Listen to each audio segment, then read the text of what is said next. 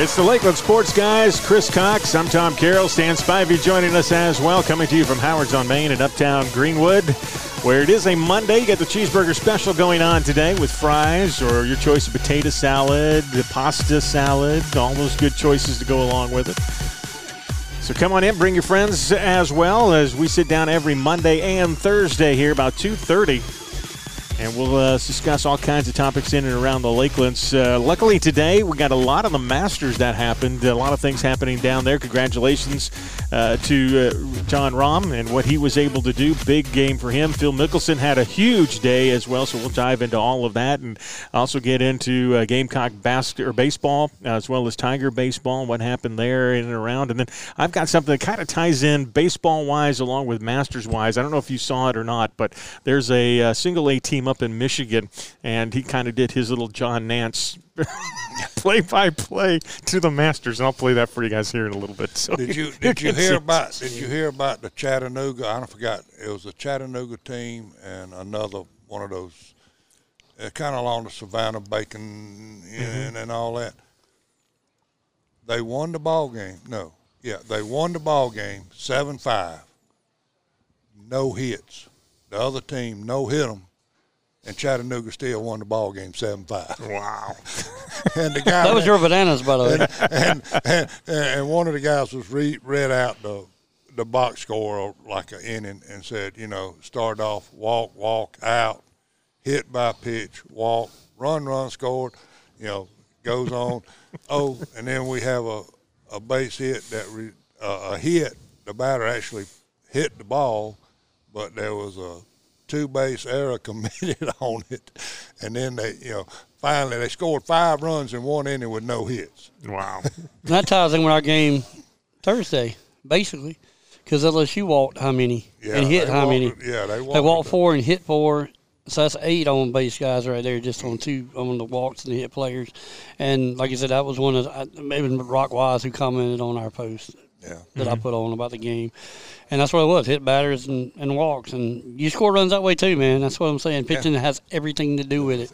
And that was a big win for the Gamecocks because it helped us eventually, I guess, split series. But well, we gave the next one to them. We gave the Friday game to them. But the same thing, we had bases. We got a lot of walks. We got hit by pitch. We got wild pitches. I mean, everything was going our way till we get to the top of the 8th. And then we started doing what they were doing to us. We started walking them. But I tell you what I liked about that one game. You had a player that's been playing balls out, a Petrie kid. He stepped up. He said, well, when they needed my hit, he said, my mindset wasn't right. I just stepped out of the box. It has a lot to do with them trying to, just new clock and all. And he said, it's on me. He said, because I took a strike I shouldn't have took, and I should have hit the ball. And he said, I'll take responsibility for that. He said, you can say whatever you want to say, and then the other guy said, you won it the game before anyway with your home run. So I like accountability, and that's something that I am seeing now that coaches down there now with Kingston. So, well, you talking about the pitch clock, one thing my son and I were talking about over the weekend was the advantages, is it really speeding the game up, blah, blah, blah. We talk, does it give the pitcher advantage? Does it give the hitter advantage? What? But the one thing that we both came to the conclusion was it don't give them people any difference. The one it's making a difference to, and it's going to be interesting to see over a season how many stolen bases. Oh, yeah. Because now you're standing at first, you're looking at the pitch clock. And when he's got to throw it. He's got 5 seconds to get the ball out of his hand. You might take a chance and take off at 5. He might catch it in his eye, and the ball liable to go to the backstop. Or the ball's left up in the zone or something, and the hitter just waylays it. But it looks like it's going to be more of an advantage in my just watching the game to the base runners. I'll agree with that. I'm seeing that in the majors already. I'll tell you what also hurts is because now – and it shouldn't hurt because how many officials do you have out there? How many umpires do you have on the field? Because you got right field, left field lines. For some reason, home plate thinks it's his job to worry about that pitch count, and it shouldn't be. He's got his own big enough job to worry about other than that clock. Well, he's got to worry about the batter being in the box too, right? And that's what caught Petru was he wasn't in the box and ready. Well, my question is, what do you consider outside the box and what do you consider in the box? Now, both feet got to be in the box. If I got both feet in the box and I got my bat on my shoulder, even I may not be ready. You can't just. The rule reads both feet in the box. So, but how long does that box last? What's the first thing they do? They kick. Unless you on AstroTurf, they're kicking the dirt out of the way. Yeah. That's what we do, man. Then we got to position everything, and then we got to, do the glove 10 times. You're taking away from my rhythm as a baseball player. I mean, I used to get in. I used to dig my feet in like I was fixing to play tug of war or something. Glove on off. Wipe your face, get dirt all over you. I mean, but the officiating's also. I don't think that's the home plate's job. I think you need. Maybe your first base umpire sees that clock and he's in control of it more than the home plate guy is. If he needs to get home plate's attention, he can. Yeah. So that's one thing that'll be worked on. I mean, it's a brand new system in both college and pro. And it's being questioned by coaches. A lot of calls when they're calling the ball because the pitcher didn't deliver or the strike because the batter wasn't ready. You're seeing coaches come out of the dugout and say, "Wait a minute. Were you a second early on that? Or didn't he have the foot in before the clock went to zero?" Can I review it? That's the key, and that's what. Yeah. Can we review it? Yeah. And I mean, when does the pitcher release the ball? With 1 second left on the clock, he might go into his motion with 1 second. He's releasing, but. I thought isn't it just the knee has to be in motion, or is it the pitch has to be released by one? I think it's a knee, but I'll tell you one manager is not in favor of this thing so far, and that's your Braves. Snicker is not a happy camper about it. He's like, look, he said you already got incompetent officials, which I'm going to be fined for. Now they got to have something else that they already can't do what they're supposed to do anyway. Oh, he was all over it the other night, so it'll be. You saw the same one I did. Are they doing? Well, let me ask. Maybe y'all might know the answer. I'm going to throw a question out there. Maybe somebody can let us know. Are these rules being followed at softball level? I don't think they have to. They don't have to. Softball, it's fast enough. At college softball, are they saying, pitcher, you've got to be into your motion? A batter, you've got to be in the box? Well, I don't know if the rule, where the rules stand. I mean, I'm just being honest. I don't know. I mean. Here's the deal with the girls. If you watch Carolina or Clemson girls softball, there's no hesitation anyway. They get in the box, they stance, they're ready, and they throw the ball. Yeah. There's a women's softball game, and I noticed it at Lander, for instance. I'm going to use that Lander. That Lander softball game, the baseball can start at the same time, and they're through in an hour. Yeah. Baseball may go 3. I don't know that it's speeding up the game, to be honest with you. You may drop 15 minutes a game here or there. I mean, that's a lot when you're talking about a 2 or 3 hour sit. Yeah. Because I used to hate going to ball. I used to hate going to Fulton County and some of the other ones watching Braves, and because of that wait, it was just such a long day in the heat during the summer months. But I don't know if it's speeding it up, but I think it's going to help. And I think as long as fans see something positive coming through, I think they're going to be fine with it. It's another one of these things we're going to tweak. But I hope it doesn't come down to where you have to have a review with the officials on everything going on. Yeah. That's my only concern. Yeah, the only thing in women's softball that I see as far as the rule changes this year is the amount of time between innings. It went from 2 minutes to 90 seconds. Okay. So there you go. Field. So that's it. Other than that, they don't have a pitch clock or anything. Yeah. Okay. Well, they don't need one, trust me. Like I said, college softball games over pretty fast. But they only play 7 minutes, too. That's true. You're right. That's live softball there. So there you go. Speaking of softball, how about the Tigers? They end up getting swept by the Seminoles, number 4 versus this number 6 Florida State in this one, and Tigers now fall 37-4 overall, 12-3 in the ACC to go along with this, and all kinds of weird things just seem to happen when they were playing Florida State, and sometimes that just happens in your own ballpark. Florida State's the ACC team that always goes to the College World Series. They're a solid softball team. Here's the one thing I want to say about Clemson softball this year. It's a brand new sport. How many years? 3 years, 4 years old? Mm-hmm. 3, I think. 3 years old. had they be another team, they would be number one in the country right now. Oklahoma's 33-1. They got beat this past weekend. They were undefeated until this weekend. So now Clemson's right there, would be right there with them. If they weren't a brand-new program, Clemson would be in the top, and they are in the top 5, and they're ranked 4. They would be 1 or 2. It's that simple. But Oklahoma State, Florida State, Oklahoma, who else is it? UCLA, Stanford, Texas, Arkansas, Georgia, they're all up there. And Alabama, I know Alabama is usually one of the SEC teams. So, well, what makes this series sweep even worse is that it's the ACC, and now you're three games down. You are, and that's your trying rival. to get to that number one, and that's a rival game. You may not, you know, do you see them in a tournament? Okay, but you're probably not going to see Florida State till you get to Omaha.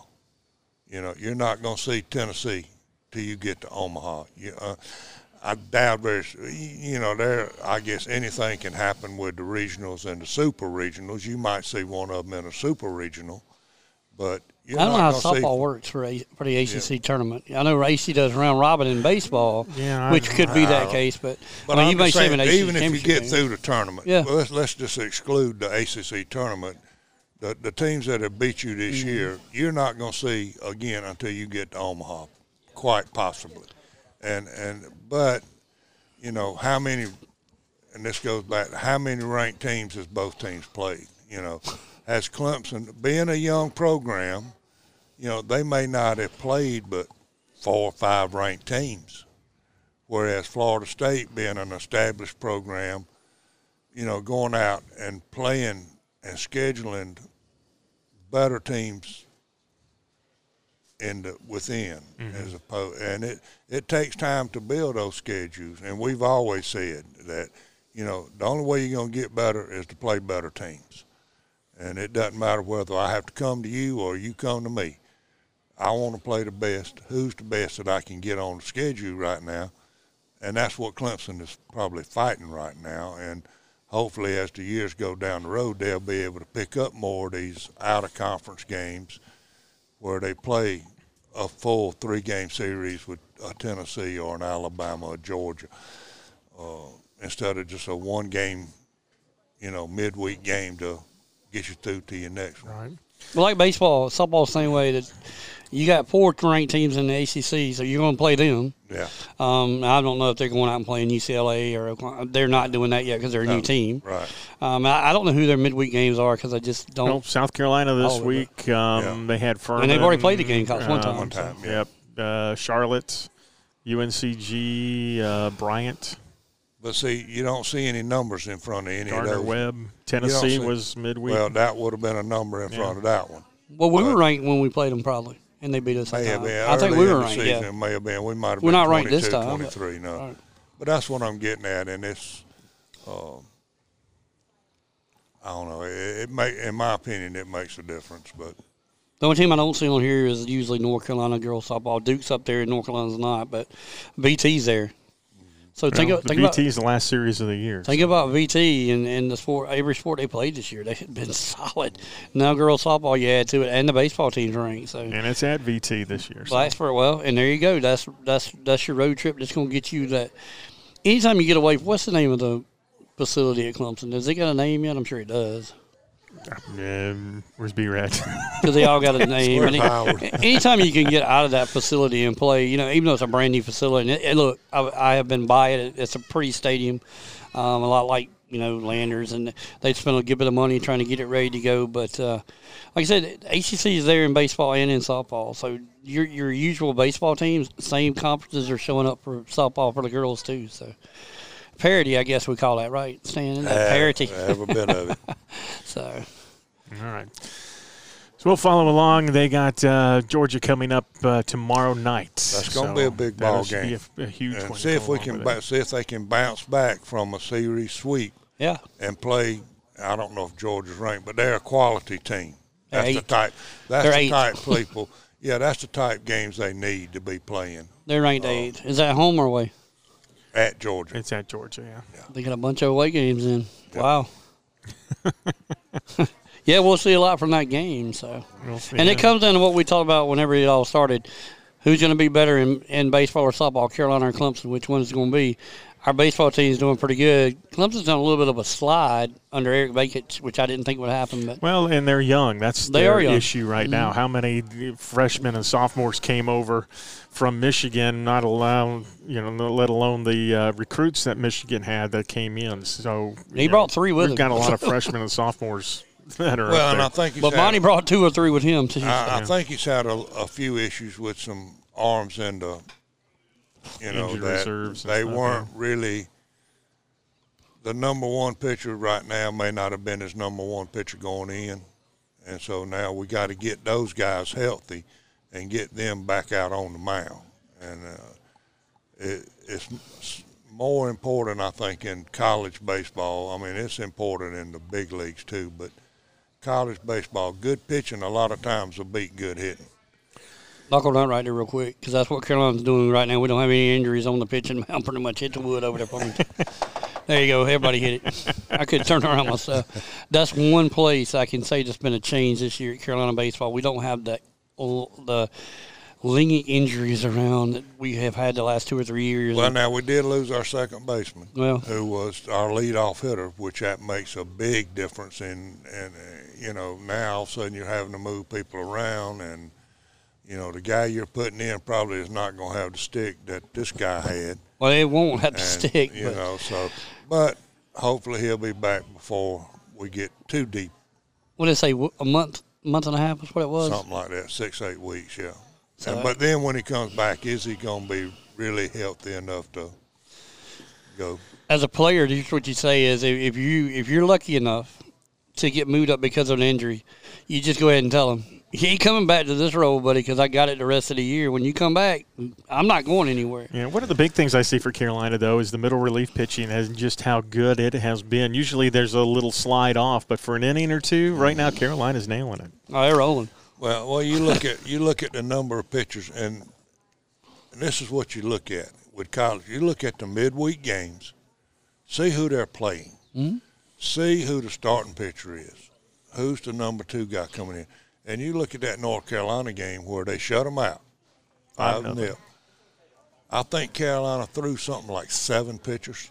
Now, a lot of those after the starter and all were just like 1 inning each. Mm-hmm. But every one of those guys, freshman, sophomore, that's building for next year. It is.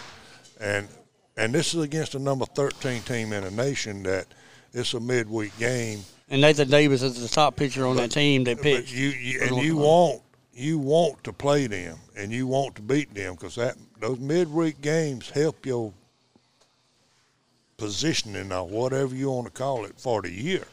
I mean, the pressure's on come SEC weekend. I mean, when you got we got to go to Vanderbilt this weekend. Yeah, that'll be fun. Let's go up there and hope we can get 2 out of 3. At least win 1, it'd be great to have a sweep, but is it going to happen? Probably not. But you take 2 or 3. You take 2 or 3. You can take 2 or 3, you'd be happy. And you'd be happy, and you'd move right on. And then, you look at who your next midweek is. But you never know. You get later in the season, one of those guys that might have pitched, what's his name, Geronimich or whatever it is, it's one of them that's got more syllables and vowels. He's from the Charlotte area, so naturally he's going to be your starter. Well, he gave him a couple of good innings. So, you might get down toward tournament time and, well, we need to rest a pitcher here or there. Let's let him start this game and see if we can't get 3 innings out of him, 4 innings out of him. We got middle relief guys we can bring in. We got this guy, we can pitch him for an inning. We know he can go good for an inning. And that's that same way with Clemson. And Clemson's having to do it because of injury. Right. They're having to move the younger kids up. And that's during big and that's tough. Too. Yeah. And that's especially when they start playing the high-quality teams that they're going to see. Now, you might not see it against the Citadel or Furman or some of these others. Well, Furman don't even have a team anymore. Sorry about that, Furman. They might be coming back, though. Yeah, we want them to come back. Some of these lesser teams, you might can get by with it, but when you start playing the North Carolinas and the Virginias of the world, the Wake Forest that's going to be there, you're going to have your best guys. You're not going to beat them with your seconds and thirds. You're going to beat them with your ones. And you got to get them there. Get them healthy. He's talking about midweek. You don't watch the game tonight? I know you do because it's your team. This is a game that comes on tonight on ESPN. It is the Campbell. What are they? Camels. At Coastal. That's a 13 against a 17 team. Mm-hmm. That's a huge game. And like me and you talked about, Campbell, they're kind of like an Erskine or whatever. Yeah. And to be ranked that high, that's their highest ranking ever. That's going to be a good game tonight. And your pitcher, the one that you always talk about, Radicale, whatever it is, name is, he's pitching for Coastal. So it's going to be a good game tonight. If you're looking for something to do on Monday. All right, I know where I'm going to be then. We'll see what Don't do it on my account, but it's going to be it's a top 25 baseball game. It's a top 25 baseball team. Mm-hmm. Well, here locally, we had a lot of things that were going on. Matter of fact, baseball took the series from Greenville. No, Georgia College, I'm sorry. 6-4 was the win on Friday. Oh, you're talking about Lander. Yeah, Lander did. Okay. I'm where you are. I thought we'd done jumped in that high school. I'm where you are. But a big win for them overall. That was at Dolney Stadium to go along with it. They had, 2 RBI doubles from Lucas Montario for the Bobcats that were there, and just one of those that, Georgia College has been one of those too, or is it Georgia State? I can't remember which. Probably Georgia State's got the better baseball team. Better baseball team, yeah. That's up there, but that's a big win for them. That improves a little bit, and getting them back towards that 500 category. Because as of right now, they sitting at 16-22 overall, 11-10 in the Peach Belt Conference. So they're still on the winning side, but you want to get that record a little better. And it will. And here's the thing about them: in the past, it's been pitching too, and the pitching's starting to get better. I don't know what they're doing, Coach Burke's doing over there, but the pitching's starting to get better and.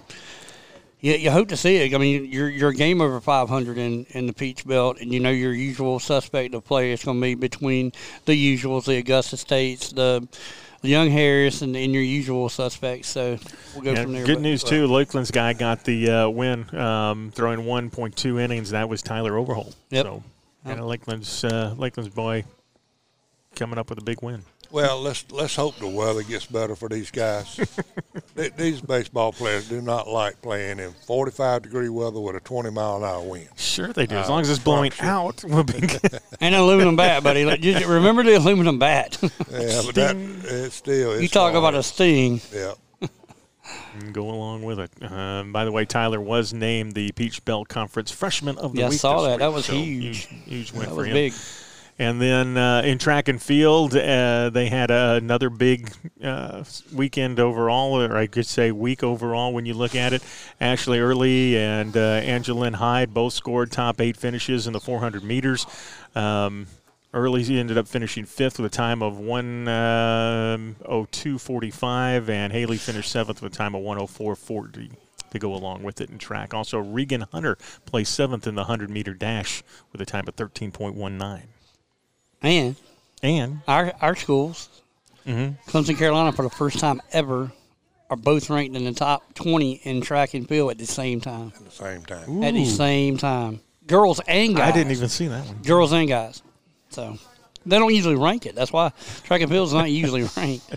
I think it probably is, but it's always Arkansas #1. Yeah. I mean, they've won like the last 6 or 7 national championships, men's and women's. So. And Clemson's got a girl and a guy who's just dominating the hurdles. Yeah. I can't remember the names, but one is from Kenya. I will say that. But, I mean, that's just amazing that you got both of those schools. And like we're talking about, we're in the Lakelands and we're talking about Lander. We're talking about Erskine doing whatever. That's amazing that we're competing on the same level as these bigger schools. That's crazy. Lacrosse, everything.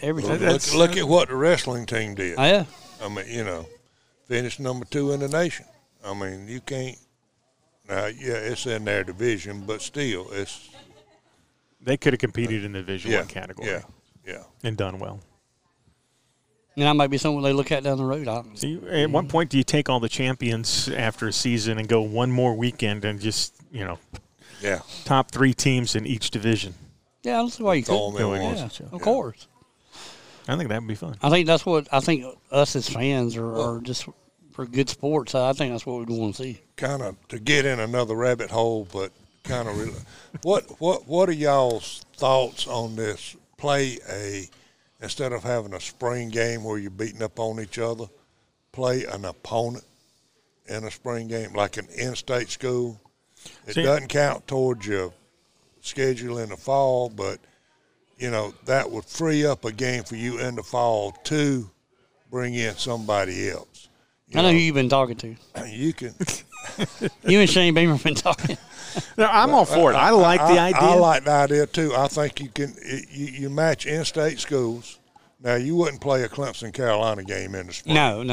Not unless the SEC just got so big that that's the only time you could play it. But you match, You South Coastal Carolina versus play South Carolina. You picked the team. You picked the team I was thinking. Yeah, a Coastal, a Furman, a Citadel, the Walford teams. South Carolina State. Ooh. Yeah, and, you throw them in a hat and you just draw them out, and whoever Clemson get, Carolina gets the other one, and you hope that you can match up maybe a Walford against a Citadel or somebody that they didn't play, which is hard in state. But you could play, bring a North Greenville in, or heaven forbid, Erskine. They could go play. They could Walford go play one or of them. anybody. PC, the only bring disadvantage those guys I in. would see is like what Carolina and Clemson are doing now, and having your number 1 quarterback on one team, your number 2 on another. 2 defense going against 2 offense, 1 going against 1 But defense. you could still do it. You could play your 1s in the first half, 2s in the second half, straight. I mean, don't have 1s and 2s mixed. All right, first team offense, you got the first quarter. Second team offense, you got the second quarter. You could rotate it around enough to where you could see and if you needed to mix, if you saw something with the 1s, okay, well, maybe this number 2 guy, let's move him over here and with the 1s and see how he fares.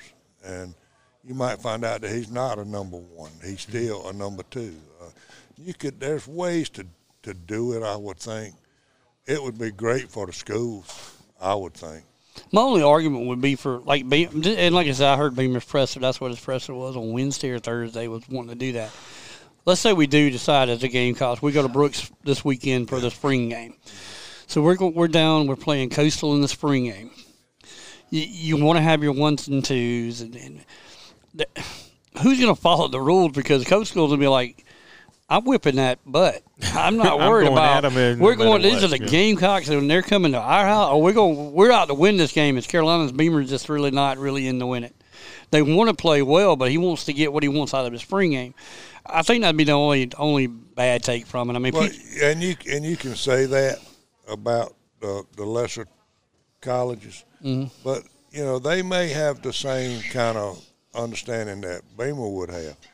I need to see as many players that I can in this game. And I'm playing quality competition, so I should get a better read on what my 1s can do, what my 2s can do. Coastal's not a team we should talk about because they got a brand new coach. He's not going to want to see that. But let's say there might be somebody else. I love the concept of it. I just don't. I don't know who you would get because, like I said, you wouldn't want a brand new coach because he's not going to want to do that. He's going to want to see what he's actually got for his team coming up. Beamer knows. Beamer knows we got Rattler. We got a couple other guys here and over here. This new coach, he knows he's got Grayson McCall, and he's got Sam Pickney, by the way. So that I'm all for it, though. I mean, let's work it into it. I'd much rather go to Columbia and instead of watching our team play each other, actually have a game. Yeah. It's going to fall back in the category. You got another game basically added to your schedule that they don't want to have anyway. Well, and you don't have to really keep score, of course. Full score. You don't have to go full blast game. The atmosphere is going to be there, and you can change the rules a little bit if you need to, like no kickoffs, or You can't rush the you can't rush the punter court or something, punt. yeah. You leave Kyle Kruger alone, buddy. You leave. If you're trying a field goal, it's got to be from this distance to that distance. Otherwise, the other team, you don't even have to punt the ball. You can just say, I'll let you take the ball on the 25. There's things you can do to kind of slow the game down, let you see your people, but at the same time, and you might punt the ball, but just say no returns. And that way you see your people going down the field. You see how they're setting their blocks. You see if the guy can catch the ball, if he can judge the ball. How well do we punt the ball? There's a lot of different things you could throw in there. And, you could say no blitz packages at all. Mm-hmm. And you're going to have that anyway because you're not going. You're really not going to blitz in the spring game anyway. Make it a little fairer and actually have Division I versus Division I. From other conferences. Yeah, that's what I was going to ask you. B-Rad's going to break the tiebreaker here between me and you. B-Rad, Clemson spring game. Michigan's coming to town. You good with that? Okay. Instead of Furman coming to town, you're good with Michigan instead of, we're talking about Carolina and Coastal. I don't want to play Coastal in golf, much less nothing else. But that was what he was wanting to do. Instead of just having a spring game in, you go up for the pizza party on Sunday, have a couple cold beverages, and sit up there and watch us beat each other. Let's bring a Michigan in, somebody you don't normally play from another conference, Southern Cal for us. Well, I would rather bring that team in during regular season when it's going to count. Well, it gets to that, though. That's what I'm saying. You do it the 1 year, and Harbaugh loses at Clemson. Oh, he's going to want to come back and play them. Yeah. If you don't keep scoring the spring game, which you're not really going to keep, that may lead to what you're talking about. It may get you that home and home against a team like a Michigan that ain't. If it's Harbaugh, I hope nobody here's a Michigan fan because he ain't coming. His ass ain't coming there to play nobody that's worth a darn. He's going to play Tulane and the rest of those teams up there toward Michigan. He ain't coming down here to play no real football. Well, I think what this would be. You like a Michigan fan? I'm sorry. Okay. That's even better. You don't like Harbaugh either. I love it. But I can see it where this is going to help make teams like Alabama that played more Little Sisters of the Poor than you don't think Saban's going to allow this, do you? No, I don't think Saban. That's your vote right there. Saban would not want it. When King Saban speaks, because that's going to open up a game during regular season, and he's going to have to schedule somebody that is a legit Division I team to come in. A Michigan or Michigan State or Ohio State or App State whoever. or Georgia State. Anybody other than one of these little sisters, like West Monroe, Louisiana University. Let me talk about Louisiana like that now. But I'm just. It works in baseball. Think about baseball. Yeah. I remember going to Florida, 4 or 5 years ago. Michigan State sitting right there. Michigan State baseball came in here because it was snow all over the ground up there. They came and played Furman. It was 3 great baseball games, and that helped both teams tremendously. Yeah. And then, of course, like he said, then Furman had to fold a team. But I think it would work great. I just don't. What do you want to call him, the czar? Is he the czar of college football and Nick Saban? If he don't like something, if he don't like it, that's what I'm saying. If he don't want it, it ain't going to happen. So we need to figure out what Saban wants. Now, he might want to play. Well, I think try to change his mind some way or another. So I think that's him calling Stan. Yeah, that might get him out there rabbit hole. Right now. Or that's Harbaugh. I gotcha. All right, continuing on in and around here. Last Thursday, the Wildcats ended up with a big win against Abbeville in 5 innings. 11-1 they end up winning. Alan Shea pitched 5 innings. He led the Wildcats 2 runs, home run as well. He got the Wildcats fired up in the process. Bailey Hayes made an outstanding catch in left field, robbing Abbeville of a home run in that one. That was probably the highlight, the ESPN highlight of the day. And then Varsity Lady Cats Soccer, they defeated Abbeville 7-0 on Thursday. Caitlin Andre and Sierra Manning each had 3 goals. Sophia Samani ended up scoring 1 goal as well. And in softball, the Lady Cats, they lost Abbeville 8-4. Boys soccer lost Abbeville 4-2. So there you have the rundown of cross-team rivals. But they got the other one. They got the other one. They got the big one. They got the big one. They got the baseball.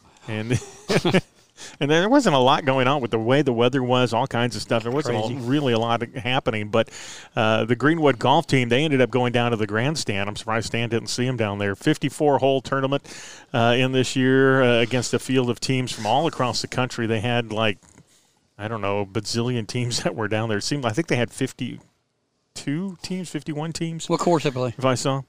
Multiple. A bunch.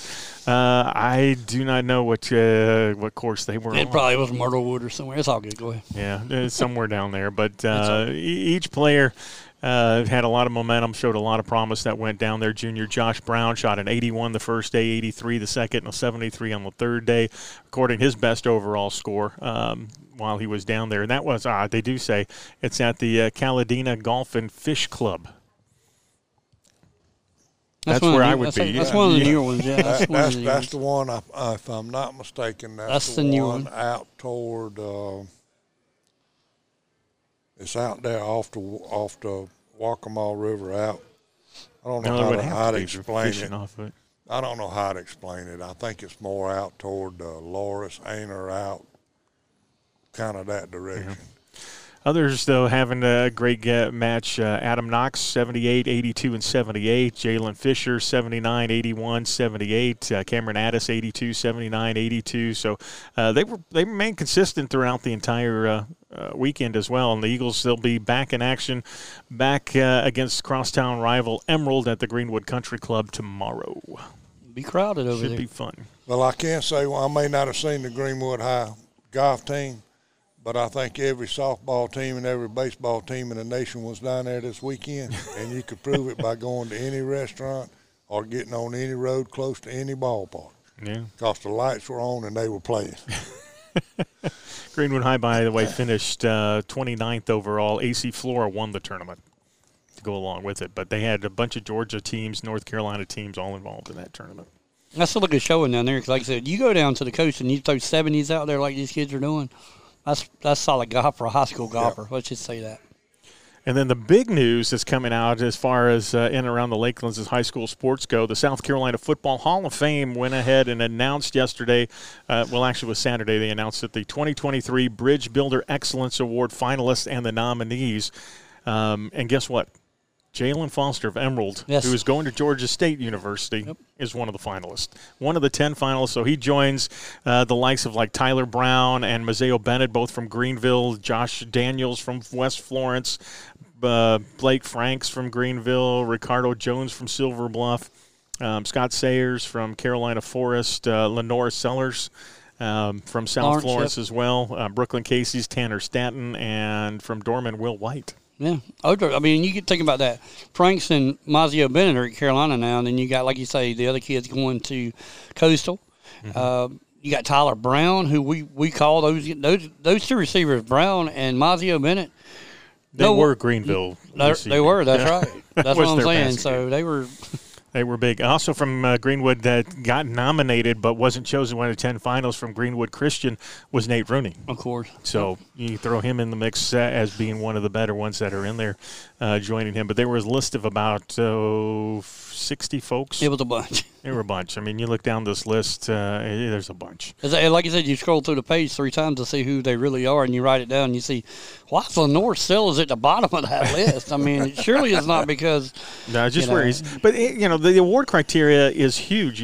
Football excellence, of course, that counts for about 40%, so almost half. But then you got the academics where it's 30% of the award criteria, so you got to have a minimum 3.2 core GPA to go along with that. And then another 30%, the last 30%, exemplary school character, community citizenship, and, of course, leadership to go along with that. So they're placing a high value on not only what you're doing on the field, what you're doing in school, and along with that, what you're doing in your community.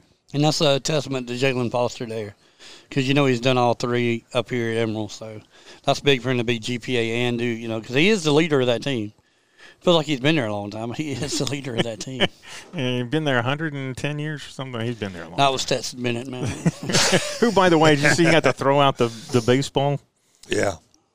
Yeah, I saw one that. of the I did. I was going to be ugly. I said he probably had to have a drink before he threw it, but anyway. He might have got arrested if he did that. But, no. Moving on right along. I'm going to play this for you, and then we're going to get into the Masters. There's a minor league team up in West Michigan. The West Michigan University, or not university, but West Michigan single A baseball team. They're called the Michigan Whitecappers, and their announcer is Dan Hasty. And he had a little bit of fun, I should say, calling a play in one of the innings along with the Masters going on at the same time and what was happening with that. So I would play a little bit of this and let you hear it. He only did it for about one batter, but it's quite comical, and then we'll get into the Masters portion of it here.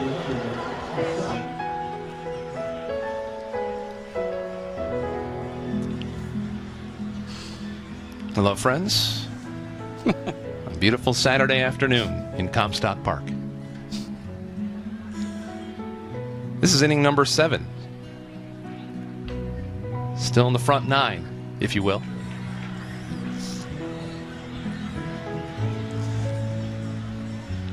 Eric Pinales hails from San Cristobal. It's about 30 kilometers from Santo Domingo in the Dominican Republic. Right now looking at a pitch from about 60 feet, 6 inches.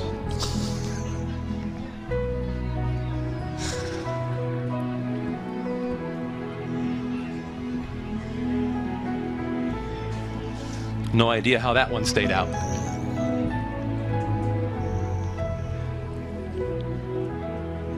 He struggled a lot in 2022 with his control. A fine hit, deep to left center. Off the wall. Lucas Dunn into second base. Exquisite. A one-out double here in the 7th. An excellent approach to that hit. Patient, able to line it up, deposit it into left center field. Got it into the short grass out there. So they have a little bit. After that, they went back to normal. But can you imagine if you called baseball that way with Jim Nance and just how boring it would be at that particular time? I'm glad they call it the way they do. B-Rad, Greenwood football is fitting to change. There's your play-by-play, but that color guy, he's going to be it's going to get a little bit like that for you this year, buddy. He steps on the center. He takes the snap. We're going to do it like at Jim Nance at the Masters this year for Greenwood football. So while you listen, a 3-hour game just turned into a 6-hour game. Dan Hastings, though, from That's the Michigan Whitecaps, I thought it was quite comical that he had a little of that. And the the Green Jackets missed out because that'd be perfect for them to do at their opening game because they play them the week of the Masters, which is crazy when it ends up. But anyway, that was funny day. I will incorporate that in one game, I can tell you. I won't figure out what game we do it. Probably the Sandy Springs game when we'll see when happens, if it gets out of hand or not. It might get out of hand.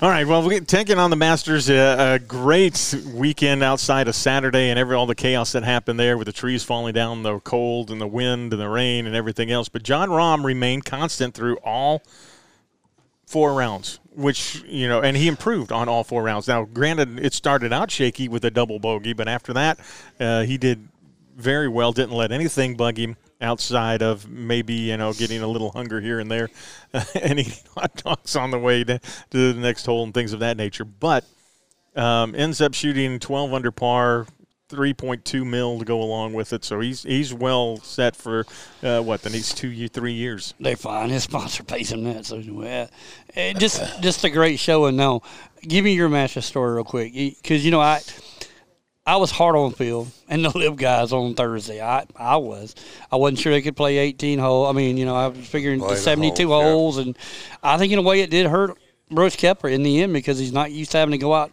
and play by himself. Not only that, instead of 56 holes, they played 72.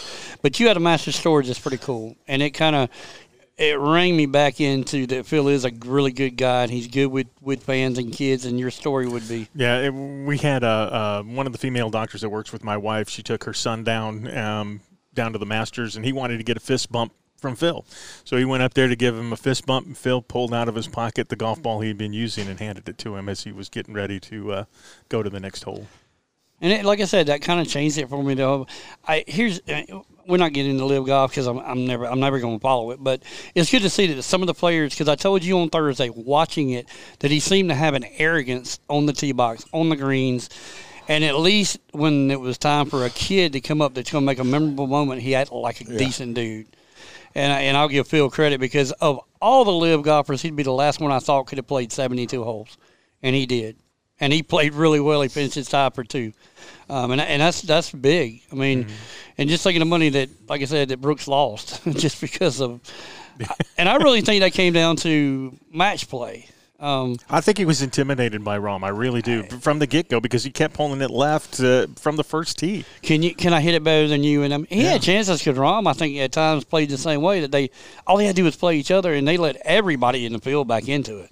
Guys like Mixon and Spieth that posted early, they were loving it. They were like, y'all keep going head to head, tee shot for tee shot, green to green. And, I mean, you're right. Rahm played a little bit better. And I think overall – as good a shape as Brooks Koepka is, the muscle man just kind of ran out of energy and hit a couple bad shots, wayward shots, and it was just. Let me ask you a question: Do you believe in what they call fate and numbers? Reason I'm asking you is because this was Sebi's birthday for one. When they got there, Rahm's caddy drew the number 40. I don't remember. Was it 49? I can't remember, something like that. Which ends up the last time that Sebi won it, he was 49 years old. I mean, everything was with the Spanish thing tying into Sebi, and his birthday was yesterday. So Rahm was emotional, of course, because of that. But I just wondered if you believed in, like, numerology or whatever you want to call it. We'll call it numerology. Believe in the fate of the gods. Of the numbers. Because, like you said, it was from the get-go, that's what they taught about the whole day. But if you didn't get a chance to watch it, one of the class acts was Tom Weiskopf. And before the Masters on Sunday, they did the little tribute to him. That was a cool tribute, and I'm glad. And that's what makes Jim Nantz. Now, the baseball guy's good. I like that. That was pretty good. There, the Jim Nantz out there. And Jim worked with Weiskopf. And this guy went from being the architect, the former golf pro that never – he was Phil Mickelson because he never could beat Tiger. He couldn't beat Jack. They went to the same college at Ohio State, and he never could beat Jack Nicklaus, and that's what Weiskopf became, the Phil Mickelson of the Tiger Woods era. But yet he didn't let that bother him. He didn't win the big money, but he went out, he got an architectural degree, and he's got 800 golf courses under his belt. Now that he's deceased, but he died last year, and I think that was a really good tribute for him. Because he was a class act. He might finish second or third, but I mean, he never once looked at Jack and said, "I'm gonna knock the smile off your face" or nothing like that. And I mean, he just a class act all the way to his death. I mean, all the way to his death. I mean, last person he called, they were giving him. I don't think it was morphine they were giving him, but something to ease his pain or relax him. And he called Jack, and Jack said, "I thought he had been drinking." Because he was getting into the final state before he died. And he said, "Man, I'll never forget that conversation." He's like, "Why did you never let me win?" And Jack broke down and he said, "Man, I don't let anybody win." But I just thought that was probably one of the better parts of yesterday's show, and it came on before the thing started. Everybody now wants to know about there is a clock in golf, by the way. There is a clock. And if you don't, you get penalized. That was the argument about what was the group that was 2 holes ahead of Rahm? That was Hovland and that group that was up there. Scheffler was up there. And they were warned. They were warned, but I mean, and I'm gonna tell you something. It's a severe penalty if they're penalized. It's a stroke for every player in that group.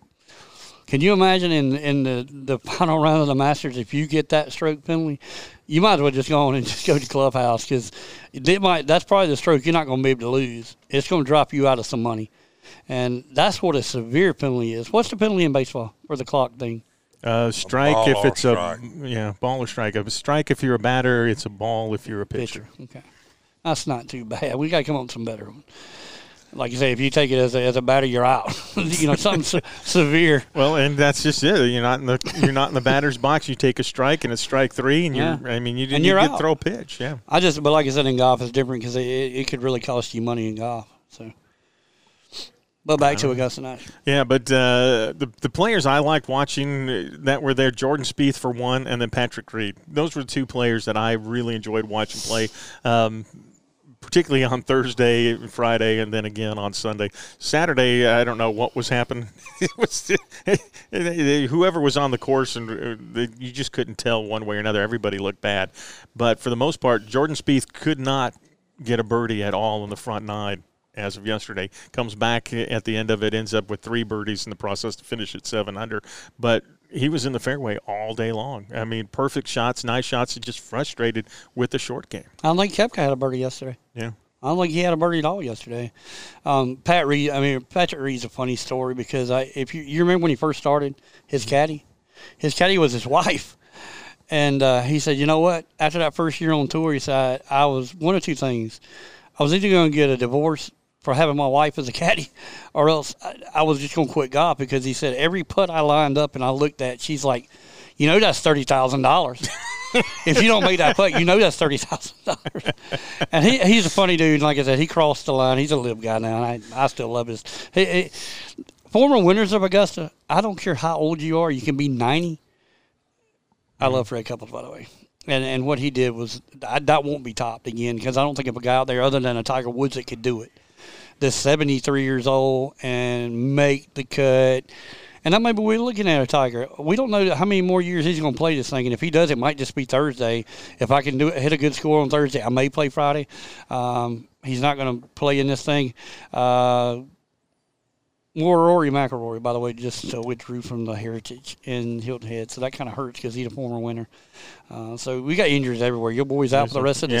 Will Zalatoris is out for the rest of the year. He had back surgery yesterday, so he's done. That's for the severe season. When you got a 20-something-year-old that's got to have back surgery at his age, and it can't be weight. We know it can't be weight. I thought he couldn't find a belt to hold up his 28-inch waist, but and the wind would have blown his pants off walking the course. But, yeah, it's just tough for Will Zalatoris. But you're right, though. There were guys, I mean, the former guys like Phil.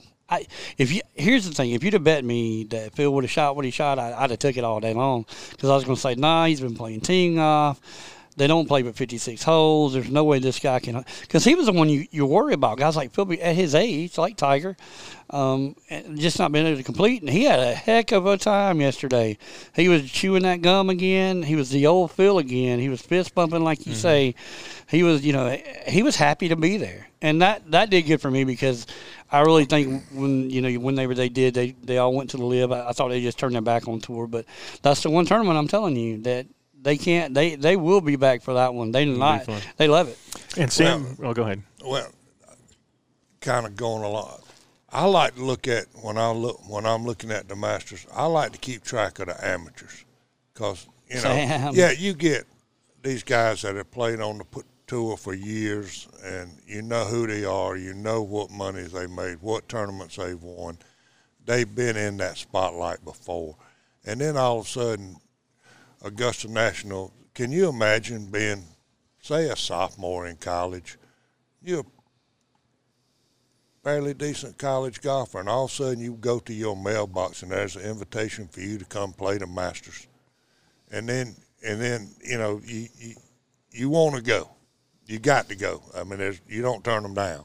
Those are one people in your life that you don't say no to. You get out there, and all of a sudden you've never been on a golf course like that, with the pageantry and everything that surrounds it. How am I going to play? What are my goals? Do I say, okay, I just want to make the cut. Please, Lord, just let me make the cut. And you make the cut. And then you say, well, I'm only 6-8 strokes back. Can I make that up in 2 days? Well, if I can do this on this hole, do that, I might can get up there. But then all of a sudden you look up there on Sunday and you sitting, I'm in third place. I could win this thing. Then where do you go? Then your game starts going backwards. And I think that's what happened to Sam Bennett on Saturday with that third round. I think Saturday hurt a lot of the golfers. And I think it affected Tiger, having to play so many holes in one day. If it would have been the normal, play 18, play 18, play 18, play 18, I think you would have seen, number one, I think Tiger probably would have been able to finish. But having to play that many holes on that bad a leg and that bad a foot, it just took its toll on it. Yeah. But Sam Bennett, amateur-wise, I mean, you find yourself, in second place, I think it was. He found himself in Saturday or Friday night after the cut. And then you got to play with with Jon Rahm Rahm and Brooks. And all of a sudden you're sitting here and you're saying, this guy's number 2 in the world, this guy's number 4 in the world, and I'm just, piddly. I'm just a peon. I hadn't even graduated college yet. And here I am. Okay, well, let's see what I can learn from these guys over the next 18. Yeah, and I think that's where he benefited from playing with Fayou and Scheffler in that first pairing on Thursday and Friday. I think they helped him. He watched what they were doing, what was going on. All of a sudden now you've got 2 guys that play 2 totally different games. Which one are you going to follow? Yeah. And we saw 2 birdies or 2 bogeys early in that one for Sam. But then Sunday comes, and he's right back to form, ends up finishing tied for 16th at 2 under. But for the most part, I think he handled the pomp and circumstance and the off factor very well. He impressed me. I mean, as an amateur, you finished 16th. As an amateur, how many golfers have played that golf course and have yet to finish 16th? There's a bunch. This guy's got something to kind of hang his hat on. Well, he didn't get the $261,000 for finishing tied for 16th, but he probably got more than that in NIL money when he got back to Texas on Sunday. Can you imagine him at A&M walking around Aggie Land? And now his name is circled so that when he does get out, now he's still got to qualify and get his PGA card and all that surrounds that, but he's got the knowledge in the back of his head that I can play with the best 25 golfers on the hardest world. Course and on the biggest stage. I can do it. So he in a couple of years we may be talking about him being. By the way, he's at the number 1 spot. Yeah, he's the only amateur that made the cut. By the way, so he was. And you picked it. You called him. I had never, to be honest with you, and Stan is because I'm not an SEC guy, but that's the reason I hadn't thought about Sam Bennett. But here's the thing about Bennett. I don't think it's going to be that long before you see him again. He could go to Hilton Head today because finishing where he finished, he got an invite to Hilton Head. All he's got to do is declare today. If he declared today, he could play in that tournament, and that money that he didn't get to have for that Masters win, he could declare, and he could still stay in school, not play golf in college, but he could stay in school and play on the tour. They're saying now that they think it'll be the tournament in Dallas that he's going to turn pro, but they say he's going to turn pro this year. You'll see him this summer, and he's just going to go ahead and give up his collegiate career because he knows that he's at that pedestal right there that he can go, and it's his time to play, and he wants to play with the best. And they've already won a championship in golf, right? Didn't they win 2 years ago? I think they won 2 years ago at A&M. I think they beat Arkansas to get to the finals, and that was at Bandon Dunes, which is a very tough golf course in Oregon. But I think you'll see him sooner rather than later. I wouldn't want to play the Aggies right now until he does come out. He's going to have a lot of stories to tell in the process of all that. Sandy Lyle ended up finishing. Larry Mize, both of them ended up finishing their careers. They did make the cut. Mize finished at 15 over. Lyle finished at 20 over in the process of all of this. But those guys, you go back 20 years ago, and they were at the top of the leaderboard every single time. Yeah. Sandy Lyle is one of those that won kind of he upset. I don't remember who he beat. It may have been Greg Norman that he upset to win that thing. And, Mize was the same way because Mize chipped in, to beat Norman and Sebby in the playoff, and that's why he got his. But the thing about Mize is he's a local guy. He's an Augusta guy, so that was big for him. And I look for him to maybe give him some kind of a ambassador role with Augusta National, so that he's going to be there anyway as a patron or give him an ambassador role. I thought it was cool Thursday to see the Black Knight, tee off with Jack and you talk about Gary, Gary Palmer and Gary Player, and we know now how he stays in great shape, and I'm going to put that in my routine. What you and I talked about, I'm going to take them ice baths every morning. If it makes me feel that daggone good, oh yeah, I'll be ice bathing. Start with 30 seconds of cold water to end your shower and see how that goes. Not at the beginning, at the end of the shower. I want to do polar plunge this year, and y'all wouldn't do it with me at the lake. Hey, I've done that, been there. Oh, I've done that a bunch. I did that in Lake Michigan up in Chicago. I'm not doing it I love the again. polar plunge, man. We did it playing softball. It's fun times. Clyde. He needs to do the polar plunge. We're going to do polar plunge. Yeah. Jump in the lake in the cold.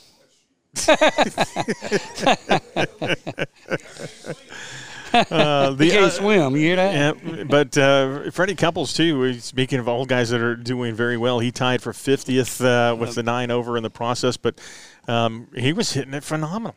He played so good yesterday. I'm just one of those guys. I hadn't made that. I think when I do go, I'm not going to play the yellow golf ball. I'm going to get me the pink one or the purple one and play it instead of the white golf ball. Well, Bubba Watson plays the yellow too, but I mean, I'm gonna go with the pink. I think that'd be better, or blue, something like that. But yeah, Freddie did something. That's what we were talking about earlier. Freddie did something that I don't think you'll see anybody break for a long time, unless it's a Tiger Woods to qualify it at that age. Yeah, but 71, 74, 76, 76. I mean, that's consistency. Yeah, and that 76 on a Sunday, he didn't shoot that when he won, way back when. So. Freddie's just a cool dude. Like I said, next year we're going to do some different podcasts because I'm going to go to Ron Hart's on Tuesday. Let y'all see Sam and Fuzzy Zeller and Ben Crenshaw and the rest of that crowd. And we'll do some different things. We didn't get down this year, but we're going to go. I'm continuing to work on this ladies amateur thing for next year. Me and the guy had an argument that day, but we're going to work it out. And finally, as far as changes right now at Augusta National, you say changes worked out fairly well? Yeah. Yeah, that they made. Yeah, lengthening that 11th hole or 7th hole. Well, there again, you gotta buy that property first. I'm gonna tell you, I think we're getting to a point in pro golf, and I'm gonna say pro golf. I'm not gonna say PGA, because you do have a split level right there. It's LIV and PGA, and everybody wants to throw it together and make them like enemies, and I don't want to do that because those guys are phenomenal golfers. DJ, who used to be one of my favorite golfers, I mean, from down at the beach, and his brother Austin, I think it's going to come down to that. And there's one thing that could eventually break this tour up, and it's Augusta National. Because it could come into a split to where, like, they're arguing now about, well, CBS didn't interview Phil, but they interviewed CBS and Augusta National aren't going to tolerate crap like this from LIV Tour. You may see it come down to lawsuits to where, you know what, Fred Ridley's the guy that's the commissioner now. He used to be from the county bank that had it. You might see it where they don't invite these guys. Phil Mickelson not getting an invitation because he is on that tour, whether he's earned it or not, Stan. He's earned it or not, they don't have to invite him there. Well, the ones Ron just walked in, by the way. Ron walked in. Traditionally, former winners get invited back. So you got to look at who's playing on the LIV Tour and say, okay, we've only got 2, 3. I'm just throwing numbers out. It was 6, I think, because you had 3 finishes on top of it. Those may be the only 6 that get invited.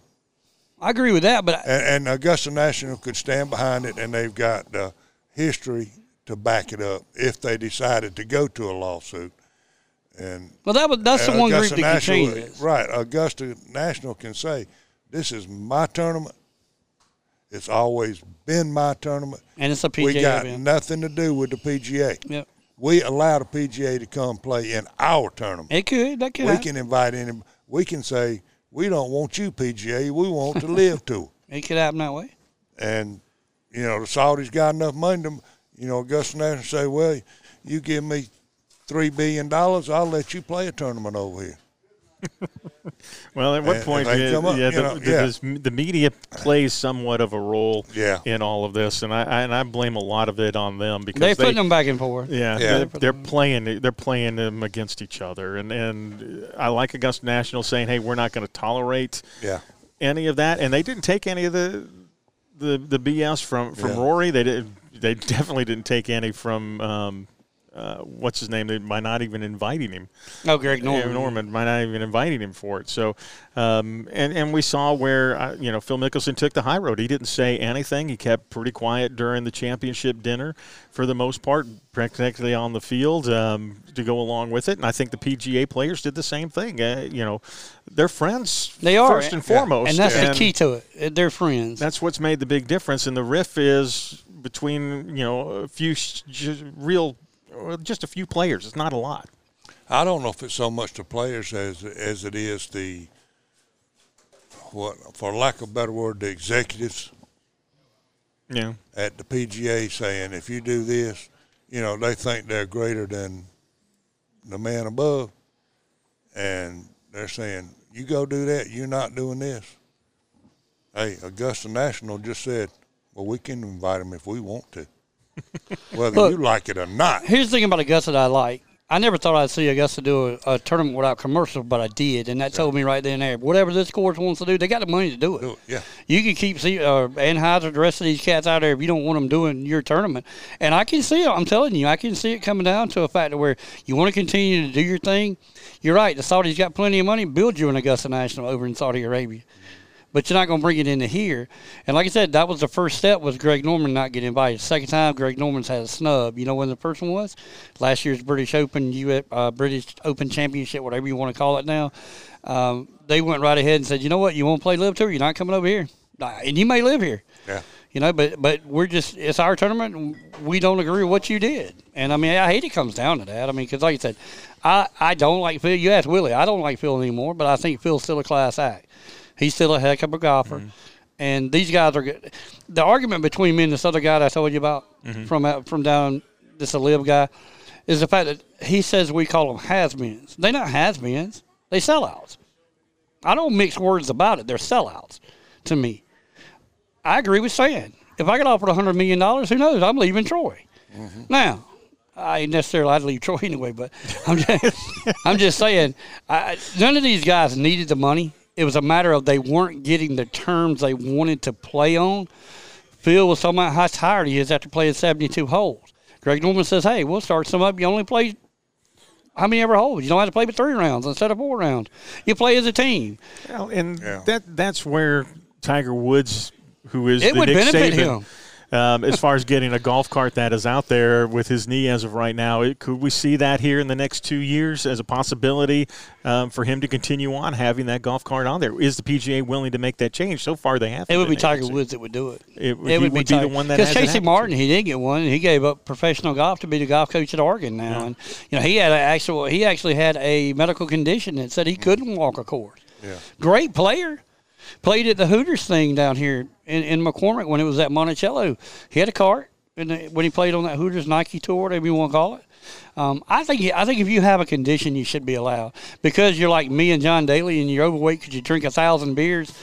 Sorry, John, just keep putting it at Hooters, out there in front of Hooters. And I'm glad Willie's here because Willie got to meet one of his heroes and John. And they got to shake hands and take a picture together. And did he live up to your expectation, Willie? And he's drinking non-alcoholic beers, so he got a new sponsor. That's probably because his cancer doctor told him you need to cut that out. Go along with it. All right, it's always a pleasure having you along with us. We're at Howard's on Main. Come by and see Howard and his staff, B-Rad, getting ready for the happy hour. Come by and join them. We'll see you on Thursday as we get ready to talk spring games here. He's Stan Spivey. That's Chris Cox. I'm Tom Carroll. Willie in the house. We are the Lakeland Sports Guys.